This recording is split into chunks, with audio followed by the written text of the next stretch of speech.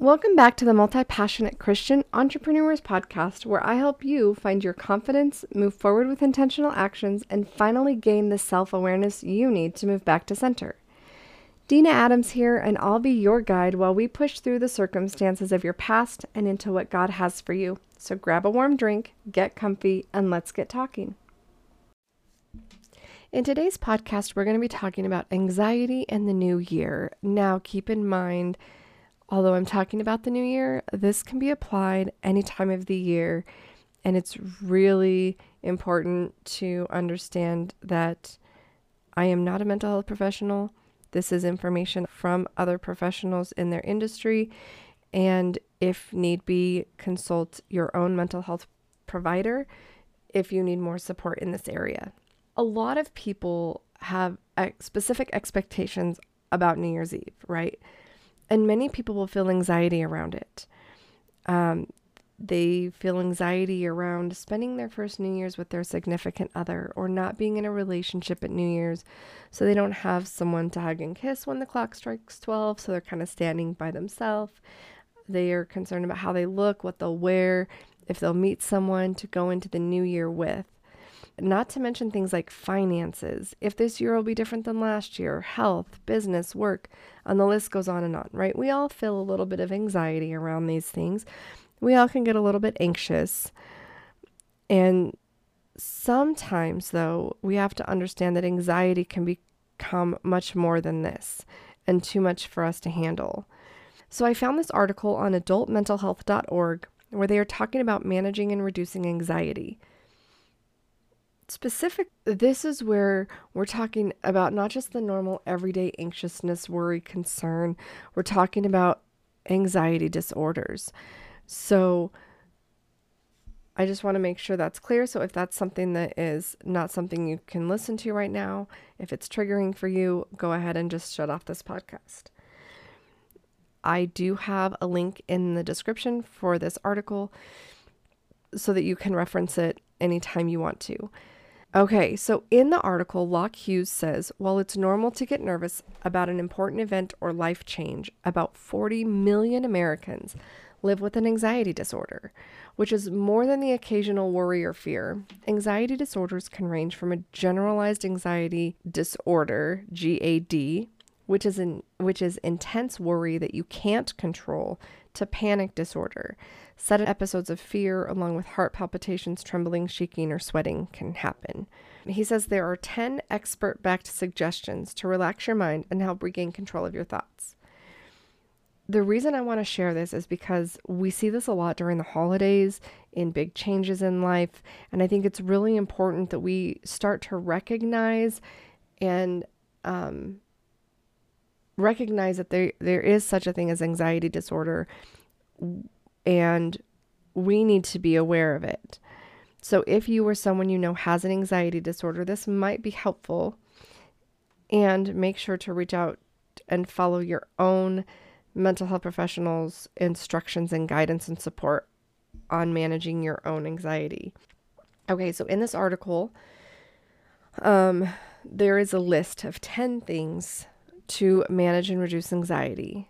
1, stay in your time zone. And this is where Tamar Chansky, PhD, a psychologist and author of Freeing Yourself from Anxiety, talks about getting out of the future and getting into the present. One of the things that happens is with anxiety disorder is what I have learned is called future tripping. And they stay focused on the future, what's to come, what's going to happen, as opposed to staying in the present. So what she says in this article is to ask yourself, what's happening right now? Am I safe? Is there something I need to do right now? And if not, make an appointment to check in with yourself later in the day to revisit your worries so those distant scenarios don't throw you off track. She talks about reeling yourself back into the present. One thing that is important as well is knowing who your support system is that can help you through this process. Some people don't have anyone and they have to do this on their own. And it's really important to develop those skills, and working with your own mental health professional will give you that space to work through these and to help you build your support system. Okay, number 2, relabel what's happening. Panic attacks can often feel like you're dying or having a heart attack physically. So remind yourself, I'm having a panic attack, but it's harmless, it's temporary, and there's nothing I need to do, Chansky says. Also, plus, keep in mind, it really is the opposite of a sign of impending death. Your body is activating its fight or flight response, the system that's going to keep you alive. So a lot of people can really feel this way, and I think most times being an onlooker, we seem to think people are being over dramatic, and they're saying this is, if you're seeing this, this is a sign of an anxiety disorder. Number 3, fact check your thoughts. People with anxiety often fixate on worst case scenarios, she says. To combat these worries, think about how realistic they are. Say you're nervous about a big presentation at work. Rather than think, I'm going to bomb, for example, say, I'm nervous, but I'm prepared. Some things will go well and some may not, she suggests. Getting into a pattern of rethinking your fears helps train your brain to come up with a rational way to deal with your anxious thoughts. Number 4, breathe in and out. Deep breathing helps you calm down. While you have heard about specific breathing exercises, you don't need to worry about counting out a certain number of breaths, she says. Instead, just focus on evenly inhaling and exhaling. This will help slow down and recenter your mind. Number 5, follow the 3-3-3 rule. Look around you and name 3 things you see, then name 3 sounds you hear. Finally, move 3 parts of your body, your ankle, fingers, or arm. Whenever you feel your brain going 100 miles an hour, this mental trick can help center your mind, bringing you back to the present moment.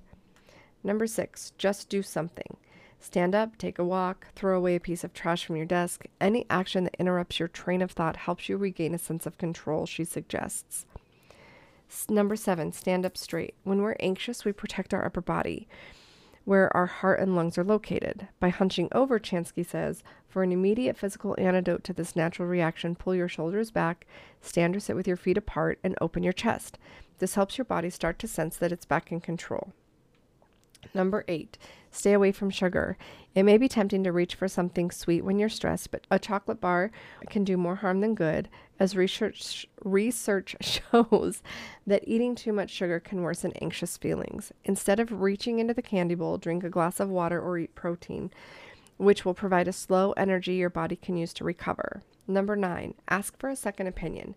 Call or text a friend or family member and run through your worries with them, Chansky says. Saying them aloud to someone else can help you see them clearly for what they are. It can also help to write your fears on paper. And number 10, watch a funny video.